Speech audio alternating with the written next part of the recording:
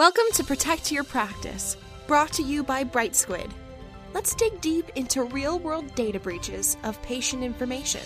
We'll provide practical, expert advice to help you mitigate risk, understand compliance with privacy laws, and safeguard your clinic against all of the privacy and security threats facing healthcare today. So welcome back to Protect Your Practice, episode 7 this week. Today, I'm your host, Jeff. We're going to talk about some of the risks really associated with not managing your privacy compliance properly within your clinic, how you can do it better, and what happens when you don't. So with me this week, we have Rohit Joshi, Bright Squid CEO, who is sort of an international speaker on privacy compliance. He's been working in privacy and technology for about 20 to 25 years. Or more, if he'll admit to it. Ingrid Rice, privacy expert from Alberta who's worked nationally and internationally for about 30-some years, has done thousands of privacy impact assessments herself. And this week we have Pierre Fournier with us as well, who is a business advisor to clinics, really focusing on risk management with a big background sort of in wealth and business management, but working with clinics now to make sure that all of the risks that could affect them are mitigated so that the business can continue. So thanks for joining us, everyone. I want to dive into the breach number 1 that we're looking at. And this was really kind of a big, I think, shot over the bow for a lot of custodians in Alberta who saw all of a sudden the government was pretty serious about privacy regulations and compliance when a pharmacist was given a conditional sentence and I think about 3 months of house arrest for inappropriately accessing patient information. So, how did that come to be? Sure. The first thing that's probably important to talk about is there are systems in Alberta. One of them is called Netcare.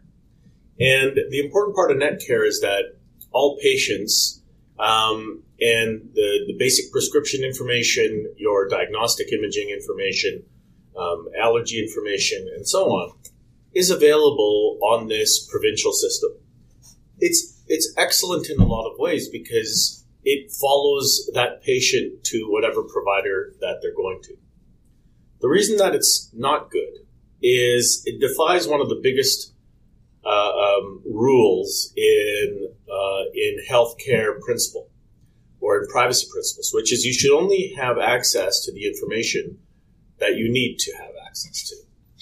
With Netcare, any individual who has access to Netcare, which includes the physicians, many nurses, and now pharmacists, as well as dentists, as well as optometrists, which are coming online, any of those individuals can look up an individual, whether it is their patient or not. And that's quite an unusual system. Ordinarily, an office is quite comfortable looking up information of its own patients.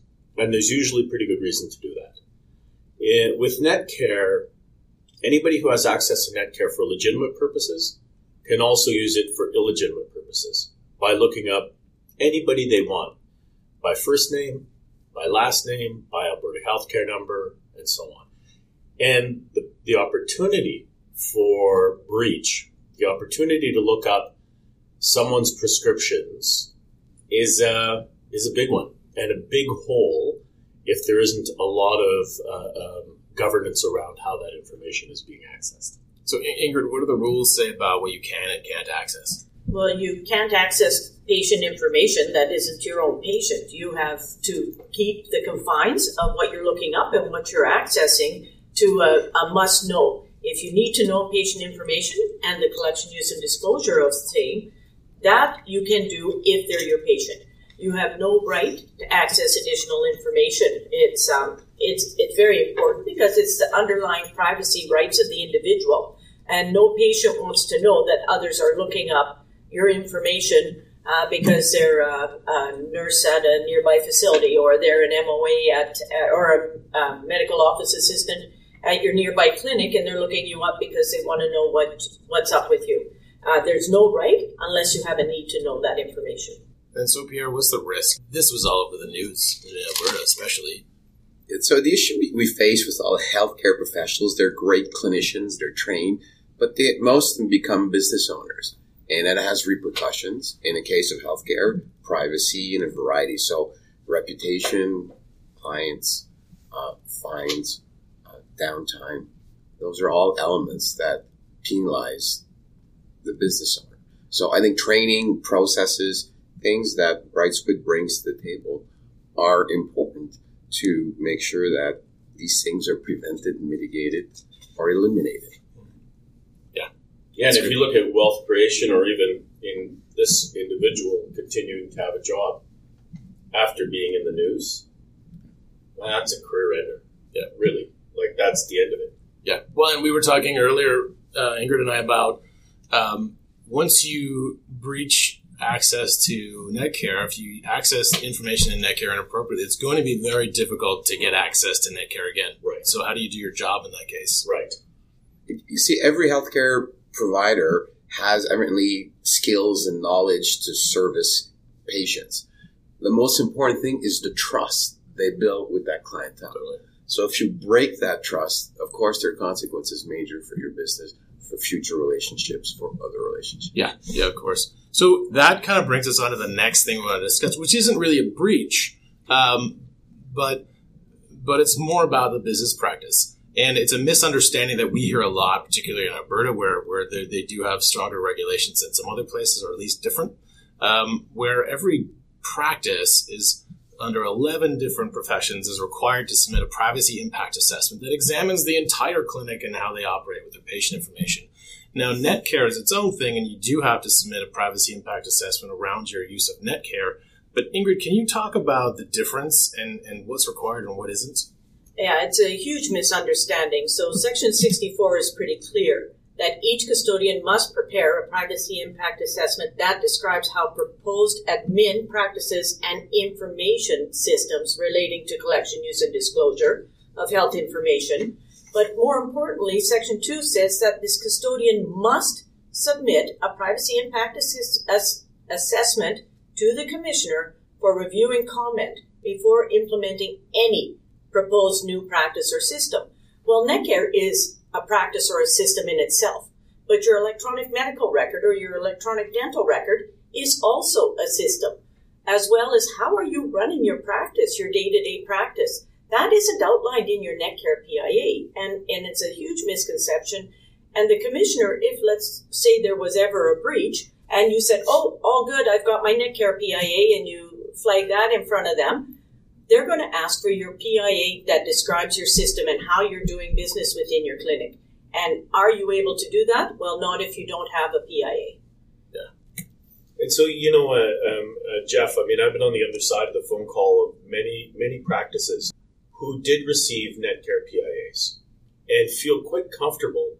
Unfortunately, it's such a narrow area of their actual processes and such a narrow utility in the reference of all of the other electronic and human systems that clinic uses or the pharmacy uses. It's a terrible misconception, and I don't know how many times Ingrid and I have been asked this question, but it's unfortunately, because they called it a Netcare PIA as opposed to a Netcare addendum or a Netcare appendix. Unfortunately, what we've got here is the theory that the Netcare PIA is the PIA. A PIA is a PIA. It's absolutely not the case. It's not the case. So then, Pierre, what's the risk of not understanding, one, your obligation, but two, how where the risk lies in your clinic around your patient information? Well, evaluating the whole... I'm a chemical engineer. That's my first degree. So I've learned, if anything at all, yes, I know organic chemistry, but what I do learn and I still apply is everything's a process. Example I often take is successful, for example, dentists both have a business plan and a financial plan. So people tell me, why is that? They've done their homework.